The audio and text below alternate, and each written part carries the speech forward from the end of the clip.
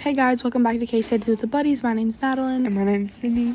And I'm Morgan. Today we're talking about the case of Jeffery MacDonald.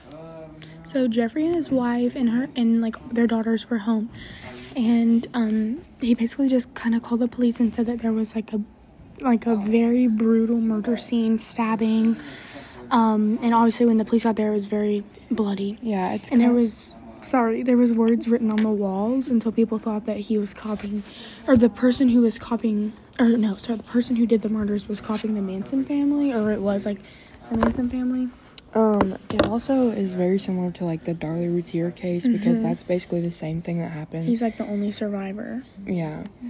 So it was just Jeffery McDonald, he's the suspect, and then Colette was the wife, and she was pregnant, and Kimberly and Kristen were the two victims. Kristen was 2, and Kimberly was 5, I think, and they were both brutally, murdered, and they were all murdered differently.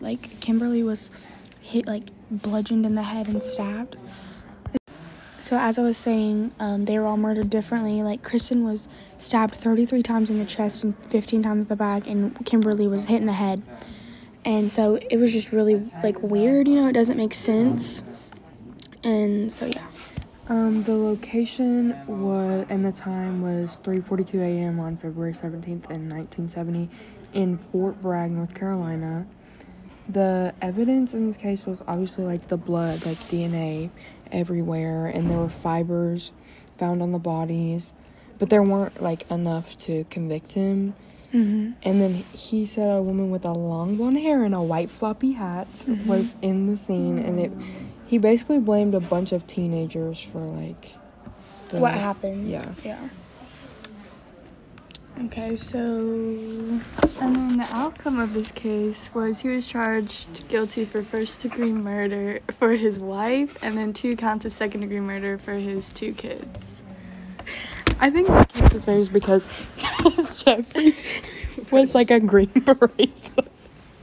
He was a Green Beret soldier, and this wasn't I think this case is famous because Jeffery McDonald was a Green Beret soldier, and it's not likely that someone of that status would do something to his family, because typically people who are in the military, they have these standard beliefs that family is everything, yeah, you know what I'm saying. And for this case, I don't really know if I've decided if he did it or not. It's kind of how I am with the Darlie Routier case. It's just kind of difficult. I want to know for the questions, I want to know if he had PTSD and something triggered him. Because if he was triggered, a mental disorder or something. Yeah. Because if you're a Green Beret, you're just killing people left and right, and it's very easy to develop PTSD, and if you get triggered in the middle of the night, or if you have a nightmare. Yeah, that's... Yeah. I don't know.